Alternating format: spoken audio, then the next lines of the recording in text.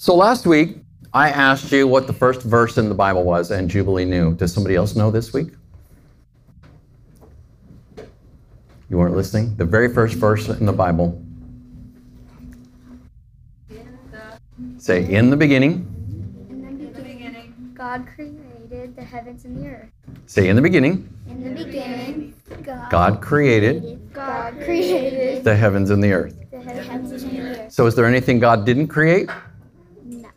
Did he create you? Yes. Did he create you? Did he create you? Did he create you? Hey, you. Did he create you? How about you? Yes. Did he create you? Okay. Here's a good question for you. Do you think God created you to be alone? No. No.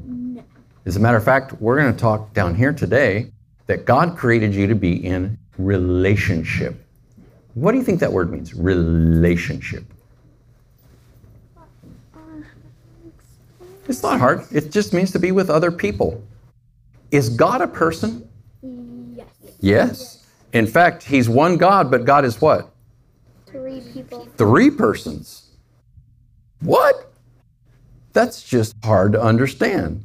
But that means that even without human people, God is never alone because he is always Father, Son, and Spirit. God created you to be in relationship, to be with other people. And the first person he created you to be with is him, right? Have you ever been punished and told to go to your room and you had to stay there by yourself? Yes. Yes? Yes. Yes? Ransom, you're looking very doldrum about that. That might have happened to you, huh? All right. Now, sometimes it's good to be alone. Sometimes you just need to be alone and get away from people and chill. It's just not good to be alone for a long time because then you want to go out and play with your friends. You're going to hang out with your brothers and sisters even though they're annoying, right? You want to be around your family. So you were not made to be alone. You were made to be in relationship, first with God and then with other people, all right? God bless you guys. Go ahead and go upstairs. So that's the introduction to our message today. You were not made to be alone. It is not good for you to be alone. And that's the very, very first, if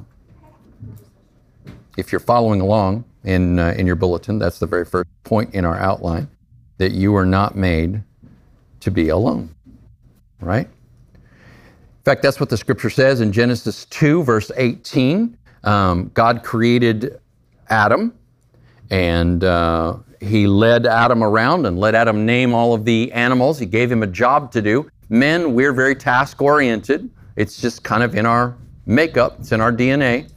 But that wasn't enough. It says very clearly that there was no one found that corresponded to Adam, that was just like him. And this is what leads me to say what I said to you guys last week regarding our relationship with our pets. They're wonderful, but they're not people. So the scripture says that God put Adam to sleep. He took a rib from Adam's side and he created, or he fashioned, a woman. He made a partner. He made a helper. He made someone to walk beside him. And that's the reason that God did what he did. We don't need to get into the hows and try to understand what that looked like. The point behind the story is that God created Eve to be a partner to Adam. She created Eve to walk beside him. Women are, I believe, by and large, far more relational than men. Women are more oriented toward and more interested in, typically, relationships than they are in tasks. And we could go into a great deal of detail with this, but I think anyone who has had children and watches your boys, watches your girls, you'll find that they're different than one another. And that's because we were made to be different. Women are typically interested in focusing on their family and raising their family. Now, I'm not trying to advocate for, women not having jobs and staying at home and so forth, but someone needs to raise those kids and someone needs to be with that family and someone needs to make that home the focus. And that is naturally the interest of the overwhelming majority of women. And I believe that that is because It is in our created order to be that way, okay? We were created for a relationship, and the woman is typically the one that maintains the relationship in the family, and it's a very, very important role. The most important relationship, number 2 in your outline, is with your Creator. So this is why I try to help the children to understand that you were created to be with someone, but even when you're alone, are you ever truly alone? No, only if you shut God out. But the scripture is very clear. God is omnipresent. He's everywhere. He's as close as your breath. If you call out to Him, He's there. Interestingly, Adam was made first, and he was given tasks by God, and he had a relationship with God. But God had something more in mind. He wanted to create a relationship that was, let's call it a partnership that was peer-to-peer oriented, rather than, God is so much different than us. It's difficult for us to relate to Him. And so as the result, God said, I'm not done creating just yet. And then He created the woman. But the primary relationship for every one of us is the relationship that we should have with our Creator, the relationship that we should have with Father. I like what St. Augustine said here. He said, we are restless until we find rest in Thee. Now, here's the interesting thing. You may have a phenomenal partner, a wonderful wife, an amazing husband, but you're going to find that that relationship that you have falls short, that you lack fulfillment at some deep level of your life until both of you establish a relationship with your Creator, a relationship with the Father. And something that I've told married couples for years, or couples that I'm counseling on the way to getting married. I don't do the hardcore rubber meets the road counseling. I talk about marriage from the scriptural perspective, and then I turn that over to couples who I trust to do the practical side of the counseling. But I've told couples that I'm counseling for marriage for years that the closest relationship that you can have with another human being is when you and that human being both have a relationship with God. And we think of it this way, it would seem in the natural that the most intimate relationship would be between two people, right? Between a husband and a wife. There's an intimacy that's there on an emotional level, on a physical level, and so forth. But the reality is the most intimate being in the universe is not two people. The most intimate being in the universe is a trinity of persons, Father, Son, and Spirit. And so it would stand to reason that the most intimate way for you to be in relationship with your partner, with your husband, with your wife, is for the two of you to be in relationship with that triune God. We say God is one. He is one God, three persons. We use the word Trinity to define that or describe that. When I am doing our karate class, at the beginning of the class, we get on our knees and we make a triangle. And then I tell the children that this triangle is a good way to kind of try to understand that God is three persons and one God. And then we put that triangle on the ground, we put our head in that triangle, and then we say, Yesu Washunari, which means Jesus is Lord. And there's some tradition that goes behind that in a Japanese dojo, wherein they would bow to the master. There's usually a picture of the founder of that particular karate school behind the sensei that is leading, and the students will all bow, and they will do that as a way of respecting that master. Well, Yesu Washunari means Jesus is master, Jesus is Lord, He's the one that we bow to. But the point that I'm getting here, that I teach your children when they're in our karate club, is that God is three persons. He's a trinity of persons. So as I said, it stands to reason that you will be closest to your partner when the two of you are drawing closer to God. So think of that triangle again. Now imagine, here's this equilateral triangle that I am making. Imagine that you are on one side at the bottom of that equilateral triangle. Your partner is on the other side at the bottom of that equilateral triangle. What happens when the two of you move closer to God? What happens? you move closer to one another. This is why we don't want to be, as the scripture calls it, unequally yoked. That means in a relationship with someone who doesn't have that same fundamental relationship with God, or someone who doesn't consider God to be the most important relationship in their life. We will smother one another, we will crush one another when we treat each other as the most important relationship, because no human being can handle all of the needs of another human being. Only God is capable of handling that and shouldering that. So when you enter into a relationship with someone, you would be wise, even if it's not a male-female husband-wife relationship, you would be wise not to enter into a close relationship with anyone who doesn't seek to have a close relationship to Jesus. Now, I don't mean a perfect relationship, but I mean a close relationship. They're seeking, they're striving, they're trying. It doesn't mean you can't be a friend to anyone, but I would advise you very strongly not to enter into a dependent relationship with anyone who doesn't share that strong dependence upon Christ as their fundamental relationship.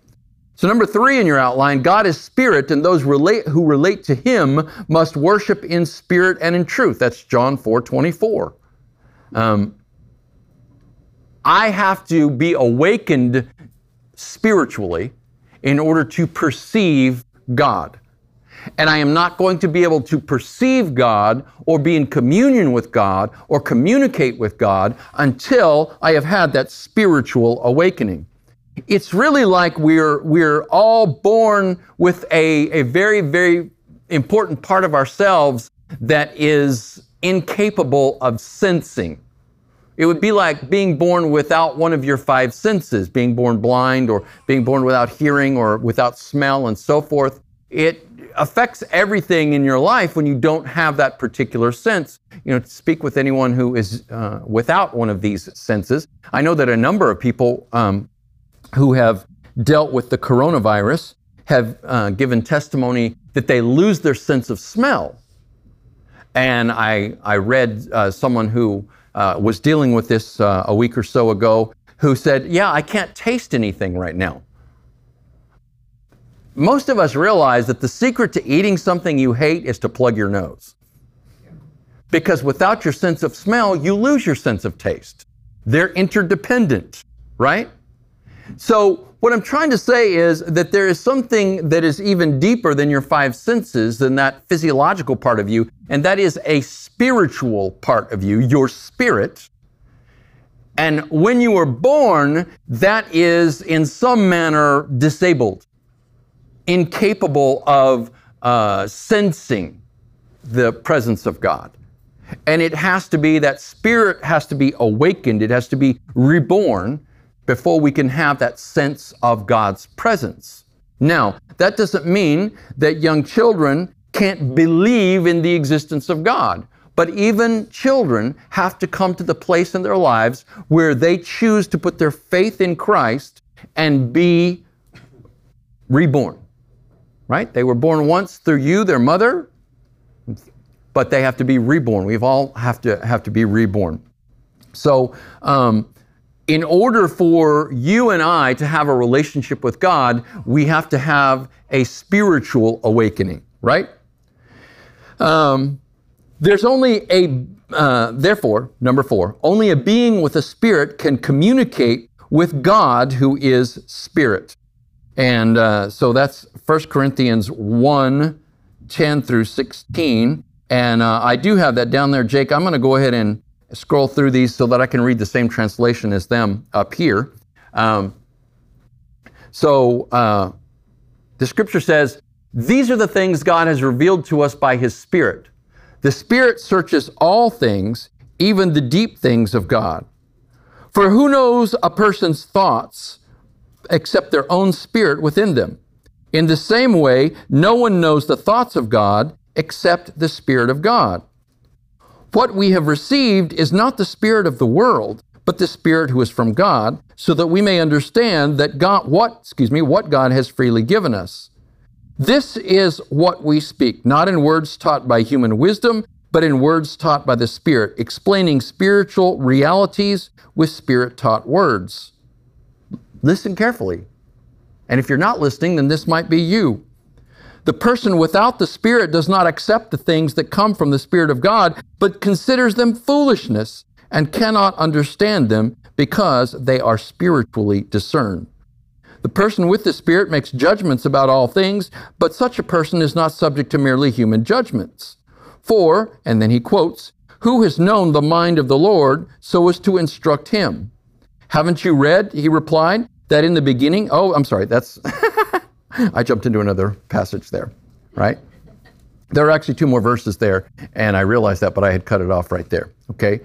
So you have, when you receive Christ, you have a reborn spirit, and his Spirit comes to live with you, and you have the capacity then to commune with God, to communicate with God. Prior to that, you don't have that capacity, right? So look at number 5 on your outline. This is because of how you were created, and this comes directly from Genesis chapter 2 as well. You have a body, you have a spirit, and the harmonious combination of those two creates who you are, a human soul. So the scripture says in Genesis 2:7 that God formed man from the dust of the earth, that's the body, and he breathed into his nostrils the breath of life. He did not do that with any other being, with any other animal, only the human being, right? So here's the man who has a body prepared for him by the Lord, and then the Lord breathes into his nostrils the breath of life. And in both Hebrew and Greek, that word for breath can also mean spirit, right? So God animated the man with his own spirit. It was not a natural process. It was a supernatural process. It was a supernatural act. So after that, every human being that is born with that capacity, but we need to be animated by the breath of the Holy Spirit to be brought to life spiritually, because you are not naturally alive spiritually, we could say. So we need to understand then that you have a body. Say, I have a body. And we need to understand that we have a spirit. Say, I have a spirit. And then the combination of those is, I am a soul. Say, I am a soul. So this is, I think, where people get confused, because oftentimes soul and spirit are used synonymously. But if we look at Genesis 2:7, we'll find that they are not synonymous. The soul is that inextricable entity that is a human being. That is the combination of the spiritual and the physical.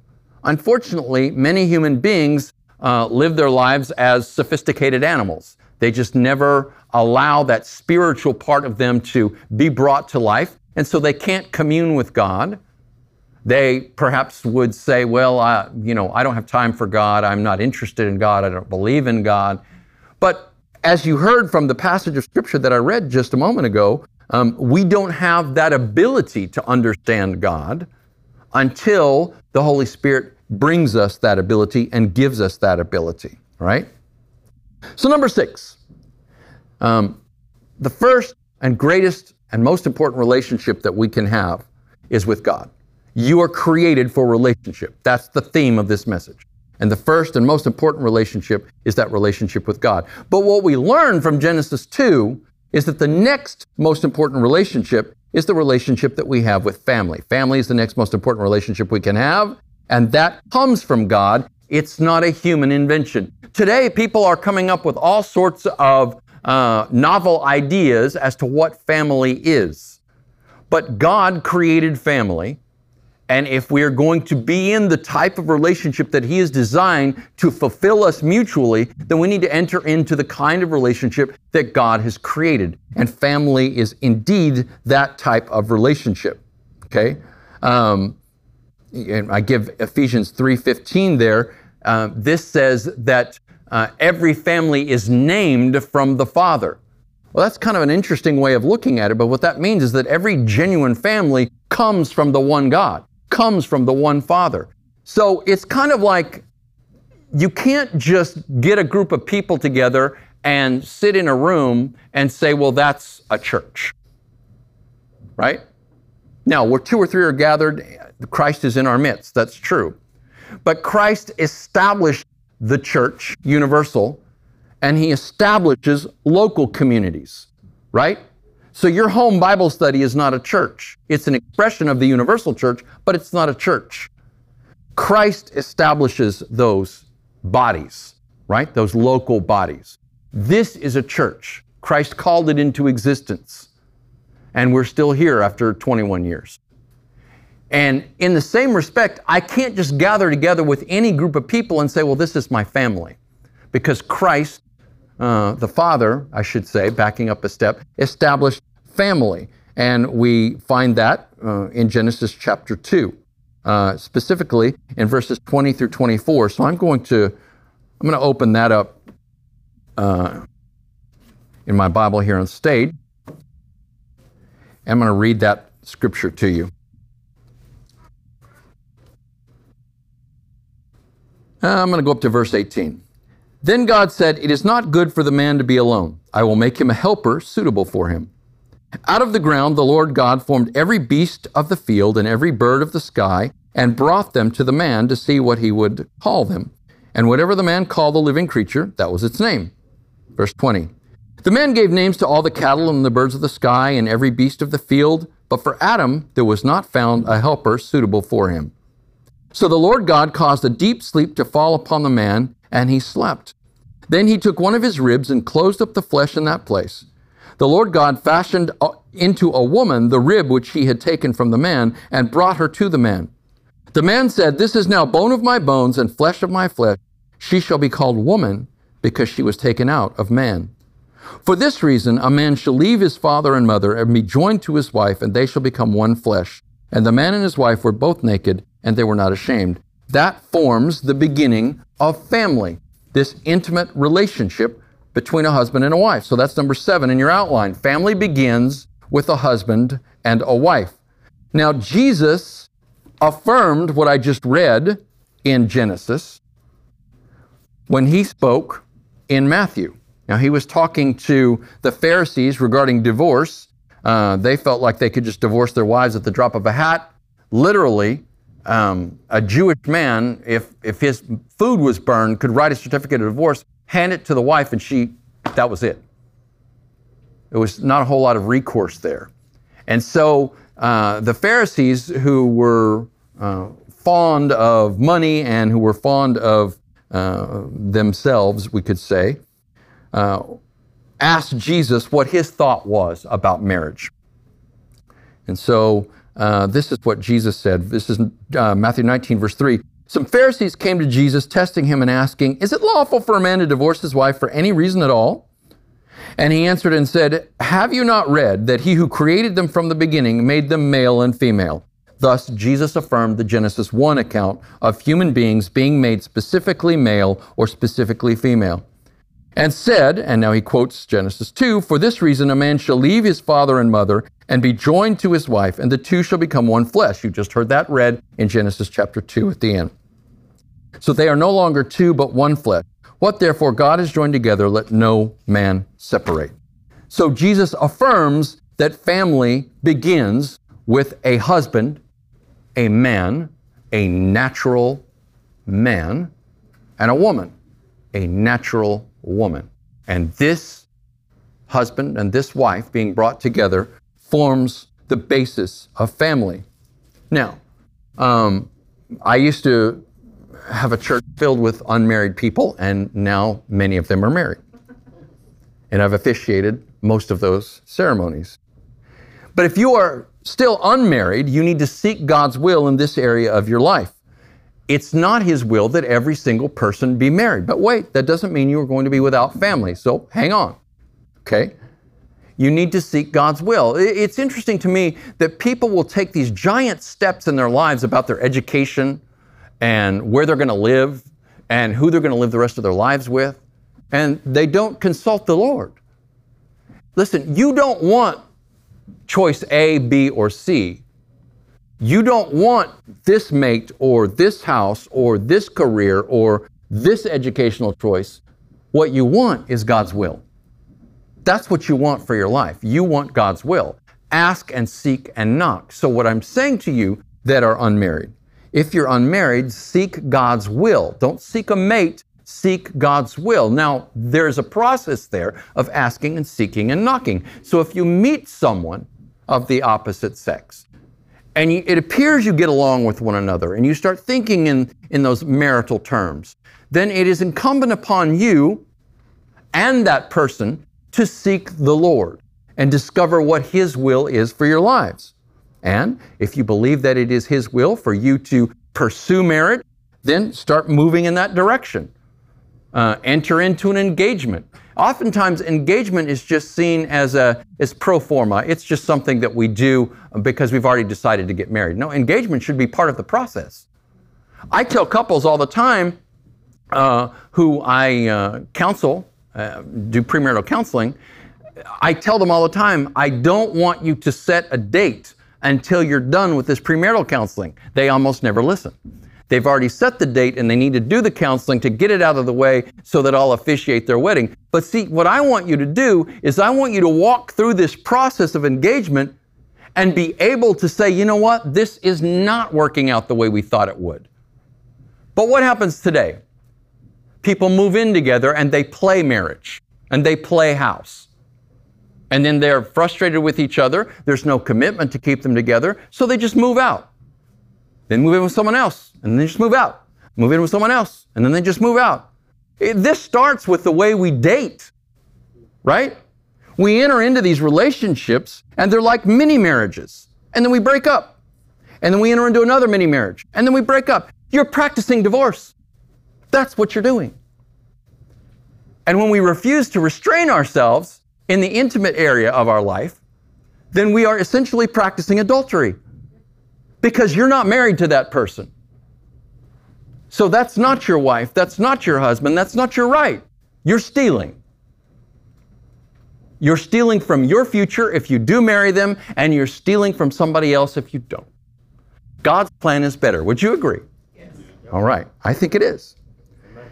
Family begins with a husband and a wife, but seek God's will. So if it is to be, then as you seek God's will, you're going to discover that God has created you and another person of the opposite sex to be compatible, just like Adam and Eve.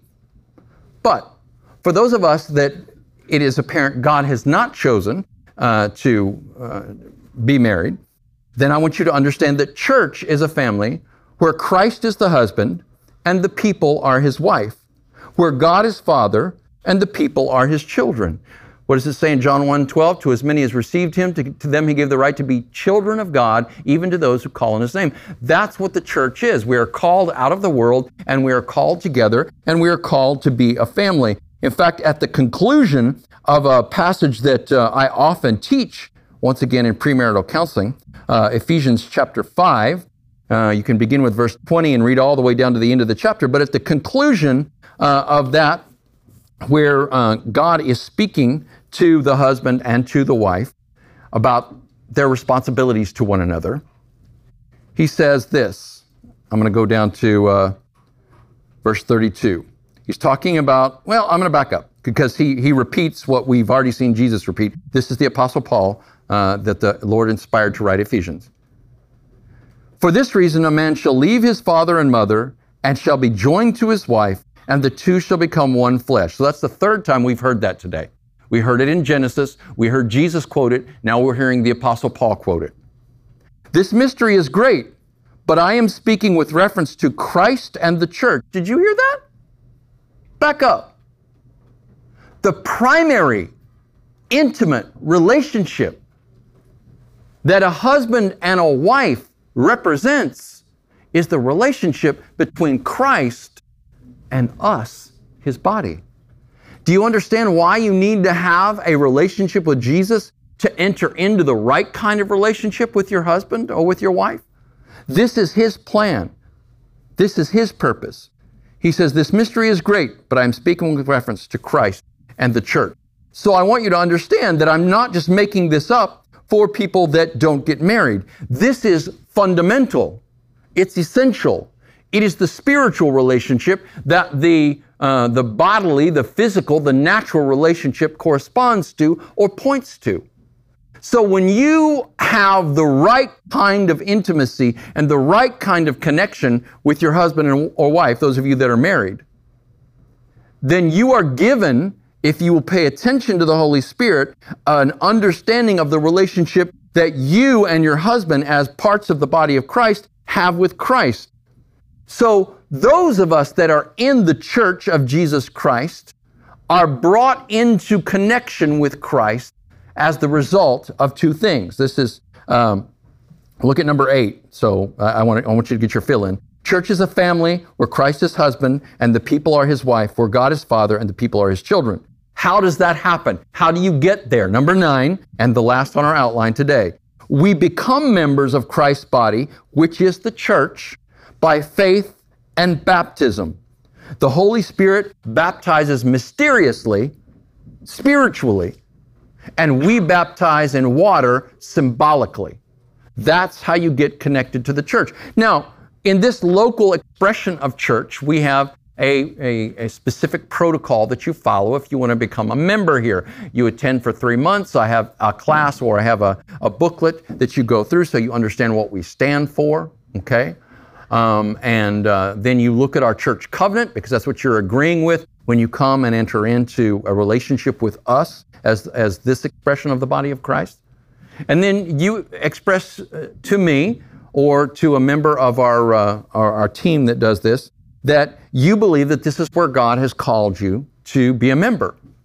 And so then we have a special time at the end of our service where we confess the covenant together, and that is what brings you into this local body. Every one of us who have been baptized as believers in Jesus have been baptized into the universal church, right? As the old Confession of Faith has it, the Catholic Church. Not Catholic with a big C, meaning a denominational group, but Catholic with a little c, which just means universal. The Church Catholic, the Church Universal, right?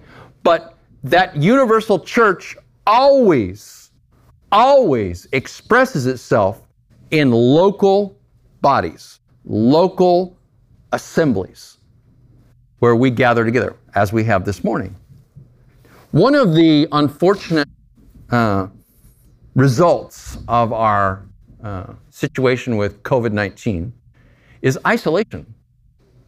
A lot of people have been isolated, especially people that are at risk and people that are older, and they're out of relationship with the people in their church. And this is not a statement about politics and whether you should go to church or not go to church. We're supposed to be the church, and we're supposed to be together. And I am very grateful that we have the opportunity to use live streaming to try to keep people connected. But those of you that have been dealing with this for the last number of months know that it's just not the same. It's not the same as us being together. Amen? We were intended to be together. You were intended to be in relationship, not partake of church on YouTube. That's short of what God wants for us. So I pray, vaccines go out. I pray that we get herd immunity. I pray that everybody's able to come back soon, because there's a lot of people that are very lonely out there. They're isolated, and it's harming them. This is destructive. It's harmful. And if you have people in your life that are not able to get out, and you're close to them, they're family members or whatever, do everything you can to try to stay connected with them. Those of us in this church, if you know of people in our community that are not able to get out, that are fearful of getting out and stay connected to them. Communicate with them in every possible way. And, if there is a healthy and safe way, and I think there is, but I'm not going to call the shots for you to go and visit them and be with them and spend time with them, please do that. The collateral damage of COVID-19 is a whole lot of people who are descending into depression and despair because they're lonely. God created family and God created the church. We need to be connected to one another. And that, I believe, is the substance behind the scripture that we have looked at today.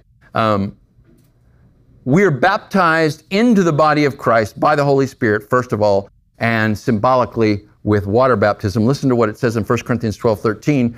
For in one Spirit we were all baptized into one body. Jews or Greeks, slaves or free, and all were made to drink of one Spirit. So, in conclusion to the message today, I want you to see that you were created, last week we saw, for a reason. And that reason is to glorify God. It's not to live for yourself. You were created to glorify God. And when we sin, we fall short of God's glory, and we need to be reconnected to God, and so we can pursue His glorious standard. And number two, we were created for a relationship, period, not even just a relationship. Relationship with God and relationship with others. And Genesis chapter 2 focuses on family. Now, friends, we sometimes see friends as our family as well, and friendships are very, very important. But I wanted to focus on family this week, your natural family and the spiritual family that we have as the body of Christ. All the more reason for you to stay connected to your church family. All the more reason for you, even when I see this, I've seen this in my own family, I see this in other families, where people are distancing themselves from family members because of disputes over political matters. Friend, I'm sorry, that's ridiculous. Put that stuff down. These people are your family. We need to learn to love each other, amen? We need to learn to agree to disagree. You vote one way, somebody else voted another way. You have reason for this, they have reason for that. I think that a huge test in the last year has been this political test where people have just dropped away from being involved with one another because they have different ideas about how the country should be run. That's nonsense. I'm sorry. I don't care who's president. I'm here to love you. Amen? Amen. I don't care who you voted for. I don't care who you support, who you don't support. I'm here to love you. Now, that doesn't mean that I'm just going to say, well, whatever, whenever, wherever. I'm going to tell you what I believe. Yeah. Right. I'm not going to try to alienate you with that, but some people just cannot be in the presence of someone that disagrees with them. We all need to learn to agree to disagree and love each other. Amen? So, let's be the body of Christ. Let's represent that love that is Christian love. And let's understand that we were made to be in relationship.